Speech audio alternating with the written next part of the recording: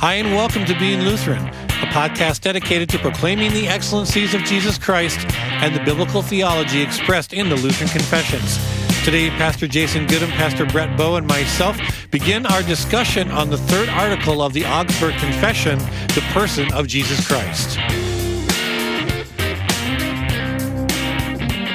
Welcome to the Being Lutheran podcast. I am Pastor Brett Bowe, and I have with me Pastor Jason Goodham and Pastor Brian Rickey. All right, we're back at it. We're back with a new arc of episodes. a Newark, Illinois. I know you that. were Yeah. just dying to make that joke, weren't you? There, Newark. Yeah, Newark. I'm from Newark, Illinois, and the saying goes, the name Newark is from New Ark of the Covenant. There you go. Probably not Newark, Illinois, but some other Newark.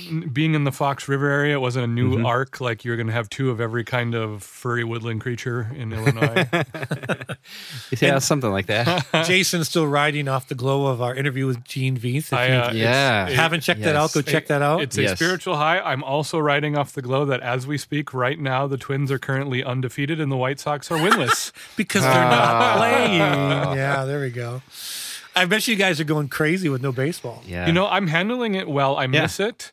The thing that surprised me about all of this kind of turning our lives upside down is going into it, I was like, okay, I'll just watch rebroadcasts of other, games. That doesn't quite do it for me. I burned out on that so quick, and now it's just like, I don't want. I know what's happening. I don't want to watch it again. Yeah, you can only do that so much. Yeah. Because I can't remember the exact year, but when NFL went on strike, they would replay games, and Yep. it's like, what's the point? Yeah, Right? I Some burned- games are fun to rewatch. Yep.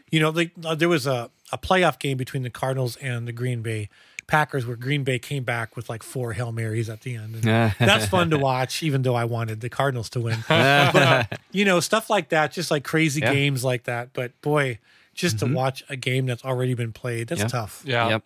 Yeah, I burned out on that. When I do consume my sports, it's like highlight packages on YouTube where you see just the things. Yeah. So Oh, like, yeah. I'll search for a player and watch a set of highlights. I've done that with Ozzie Smith a lot. I've been so enjoying the Last Dance, Michael Jordan Bulls. I haven't started watching that, but that's more of so your good. childhood. Than my Yeah, childhood. it's like total nostalgic. But Michael Jordan has a potty mouth. I've learned. But most Yeah. professional athletes. I do. know, but it's my naive little me that's You're kind of pretty being sheltered from it. I'm being crushed. I actually admire that part of you. Yeah. There's like I'm just going to say this. I hope it doesn't sound weird, but you have a beautiful innocence to you. My wife has it too, and I just Put that in your Twitter bio. Yes, beautiful innocence. Yeah, me. I'm just kind of a sarcastic, person who unfortunately probably sees too much. And I'm a cynical jerk, so it balances itself. right. We've found feng shui on the podcast. All right, let's talk about Yeah. Enough of changing that. gears Yeah, here. right. Back to the Augsburg Confession. Yes. Augsburg Confession, Article 3. On the Son of God, we get to talk about Jesus for 4. I thought you were going to say an apology. Oh, That was sorry. kind of our shtick, remember? No, I don't. It's been a while since we recorded. Yeah. So Article 2 of the Augsburg Confession and the apology. and the of apology. Augsburg There you Confession. go. Sorry. Right. Which is not saying I'm sorry, but an defense. explanation Right. and defense. Yes. Sorry about that. And well, we can start with this even before you read it. We're going to have some fun talking about this. This article is exhibits number 1, 2, and 3. Why the phrase "that's too Catholic" is one of the most inappropriate phrases for the Protestant Church to be saying, because in this article, even according to the Roman response to the Augsburg Confession, we are in 100% agreement with the Roman Catholic Church. Yep. So, in the most obnoxious sense, that's too Catholic. The two natures of the Son of God are too Catholic for you, then, because Then it's too Christian. the Roman Catholics did not disagree with this article in any way, shape, or form. No, and it's a beautiful article about the second person of the Trinity, our Lord and Savior Jesus Christ. Trinity in before we got Ooh, vocation. Trinity. Well done. Amen. The two natures of Christ are a wonderful aspect Yeah. of the Trinity that I have enjoyed studying out. So I'm kind of happy. We're actually really continuing the discussion about the Trinity. Yeah, of God. right. We've kept Brian's motor running for this one. Yes. Get your motor running. All right. Yeah, with that said, let's read the Article 3. Augsburg Confession From Book of Concord. Book of Concord. .org, the public domain version of it. I feel like we've been out of this so long that we're struggling getting into our little thing. But I blame the murder hornets.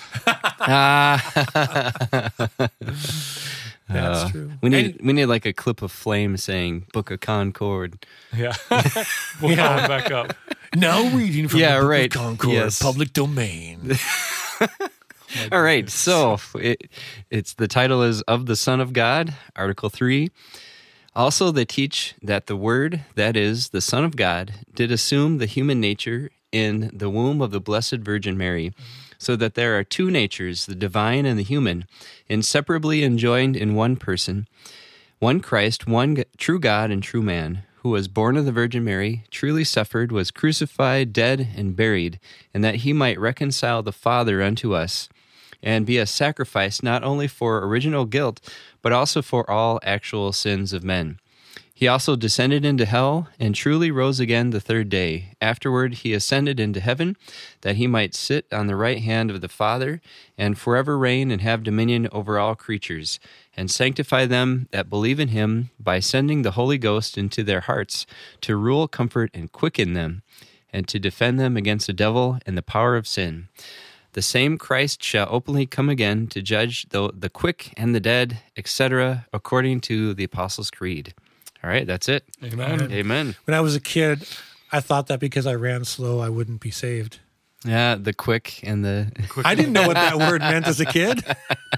It is funny. Yeah, all those little words that we have to explain. And I was a part of a church in college, a very liturgical church, that the pastor of that church told me of a massive church controversy they had when in there they had, it was like a liturgical handbook that you would move through the liturgy of the church, and they had them reprinted. And one of the things they added in the reprinting was an asterisk behind quick in the Apostles' Creed with a footnote that said living. Yeah. And apparently, and this was, I don't know, 70s or 80s when it happened, apparently people just lost their minds that was like adding to the Apostles' Creed, that they would even make that distinction.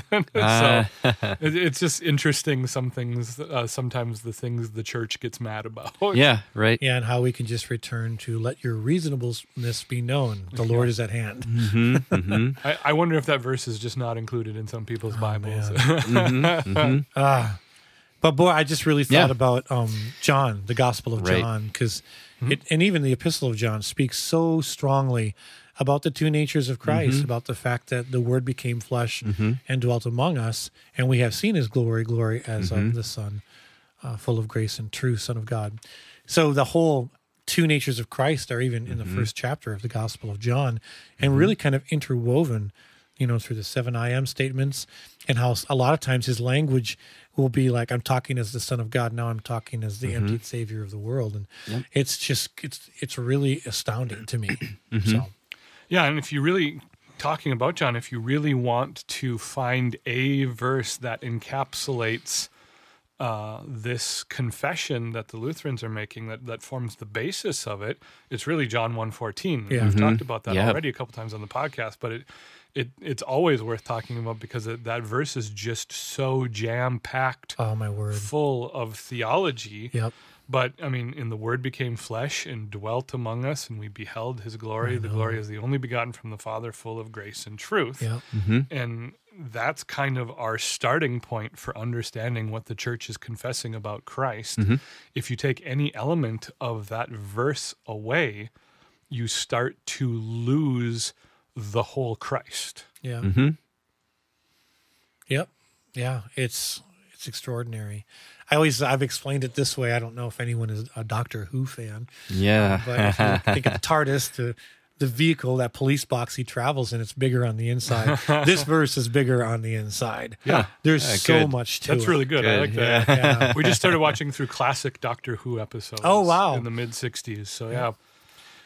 This is so powerful to me because I was going to say, what gets you fired up about this doctrine, this teaching? Well, number one, the miraculous nature of the person of Christ, number one.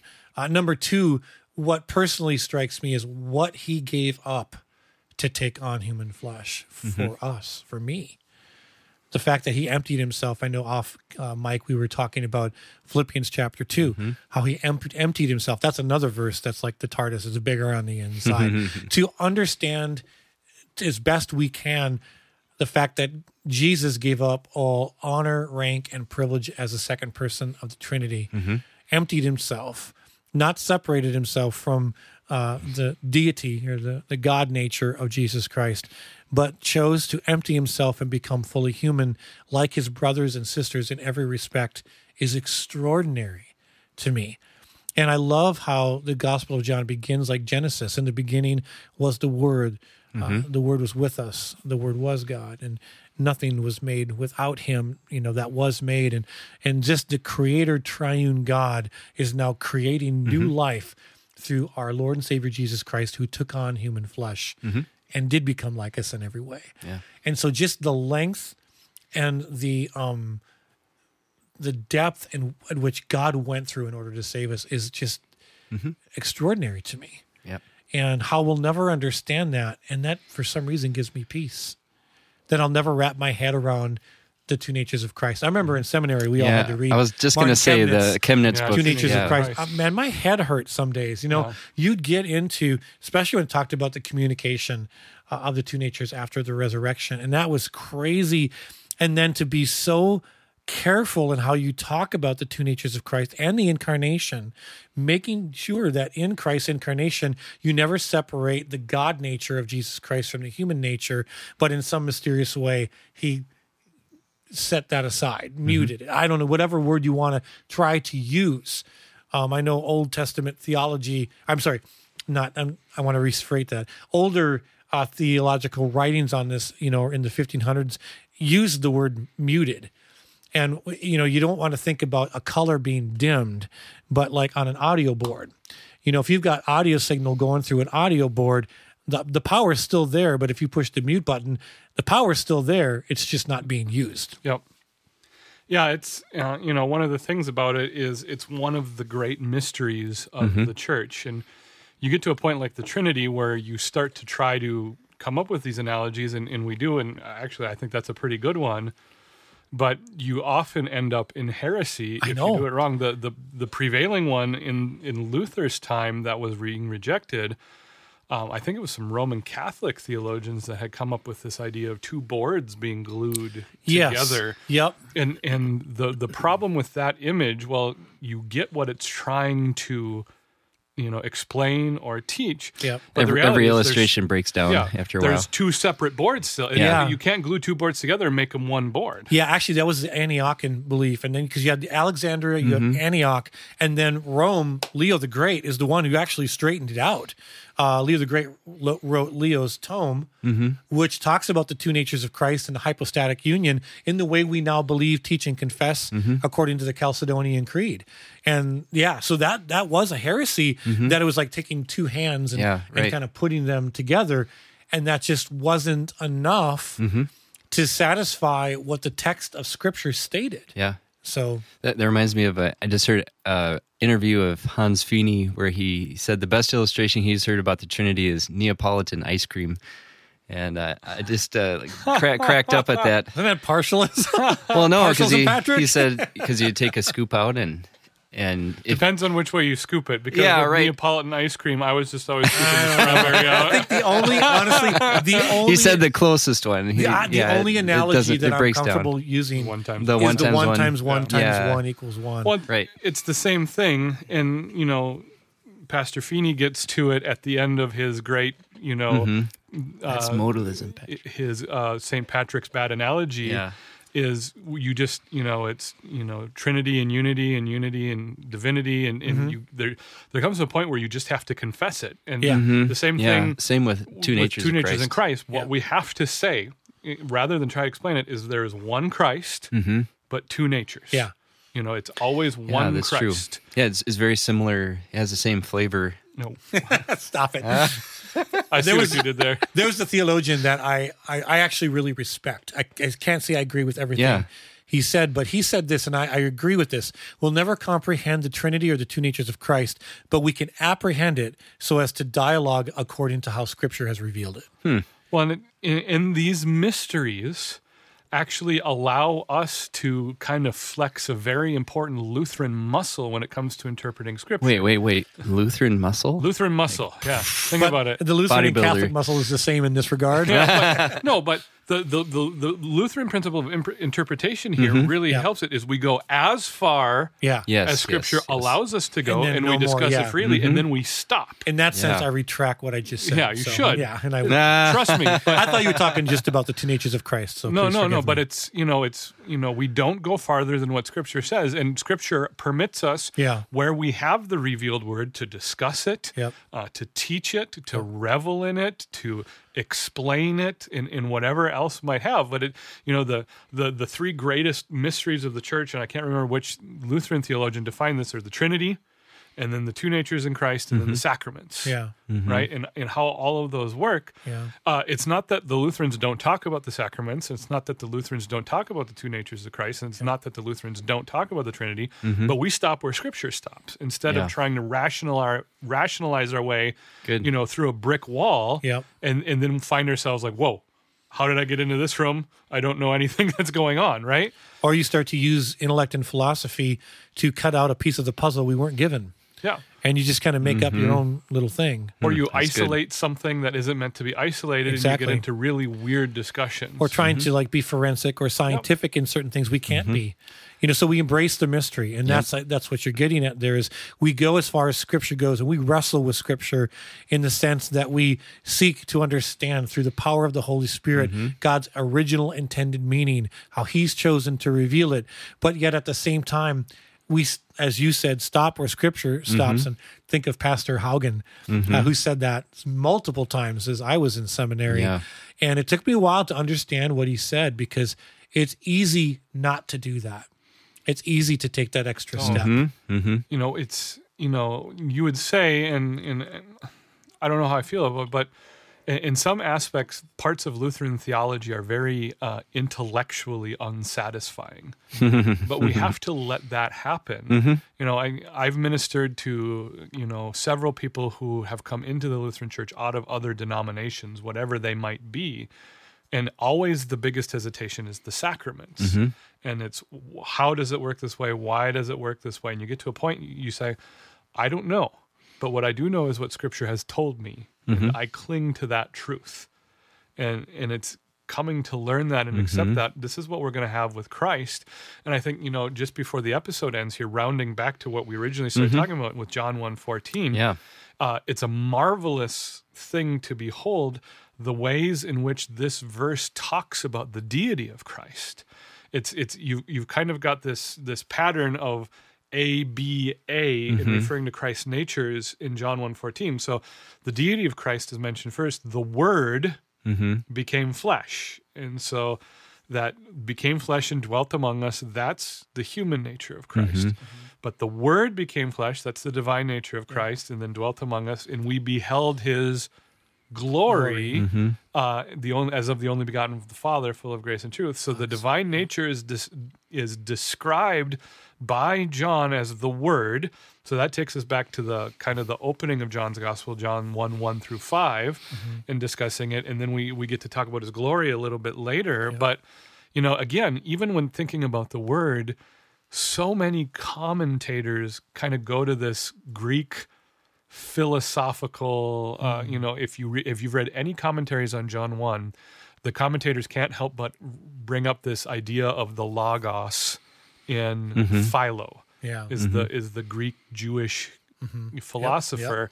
And I'm not convinced that's where John would have us go. And it could be he's making a subtle commentary on it, but it's certainly not the primary commentary on it. In John 1:14, we learn much more about the nature of God's Word than we do about Greek philosophy. Yeah, absolutely. I think John 1:18 speaks a lot to what you're talking about here too.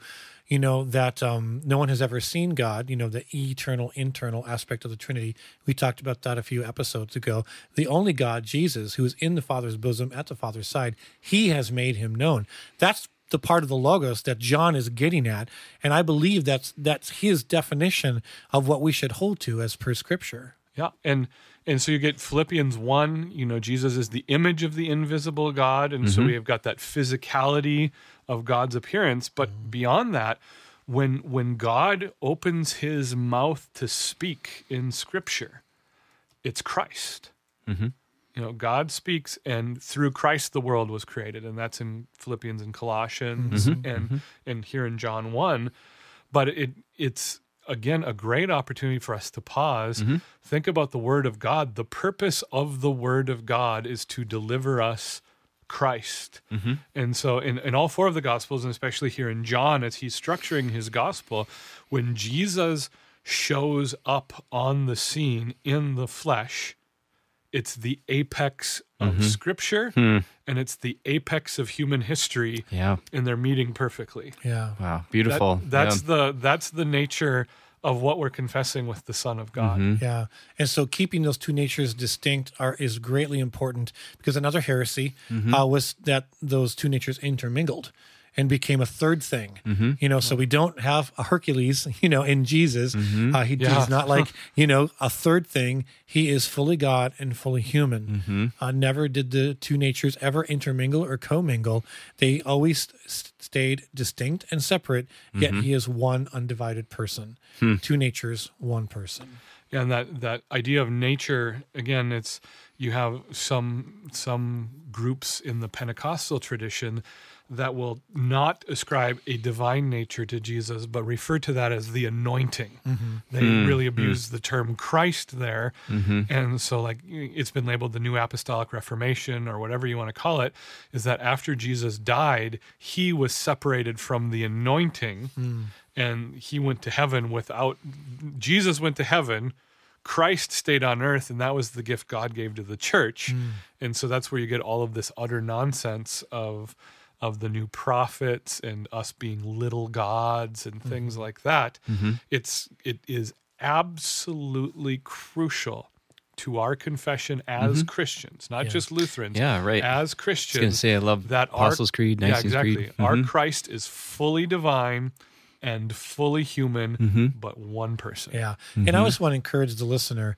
I know we're going to be wrapping it up here, but maybe your eyes are glazing over right now, and I want to encourage you. And I'm going to give you an analogy. I want to encourage you. He wasn't looking at me. To push through. To push through this, because it's worth it.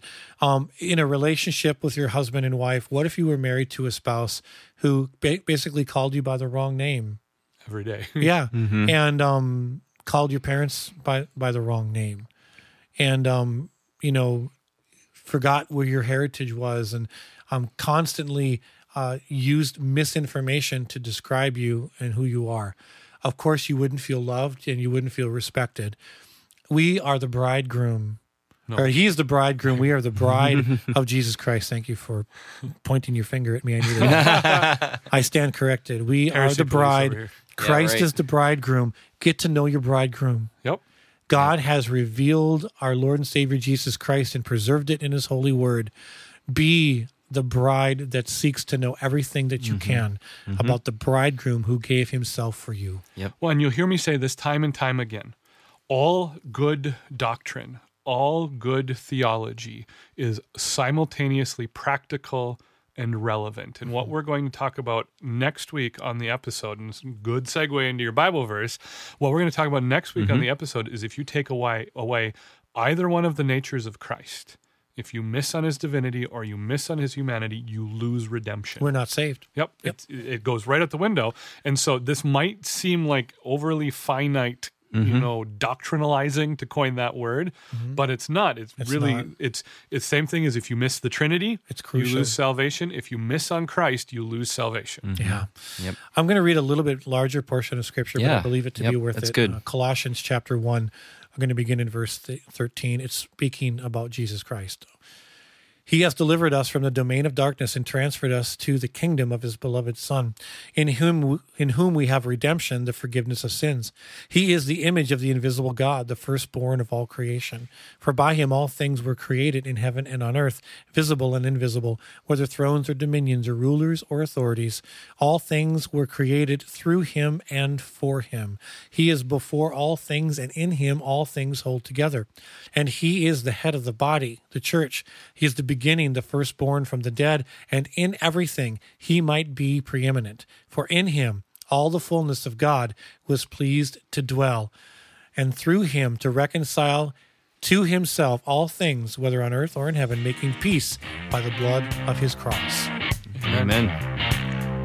Thank you for joining us. Please look us up on the web at beinglutheran.com. Also, invite a friend to check us out on Spotify and iTunes. Please join us next week as we continue our discussion on Article 3 of the Augsburg Confession. God bless you and have a great week.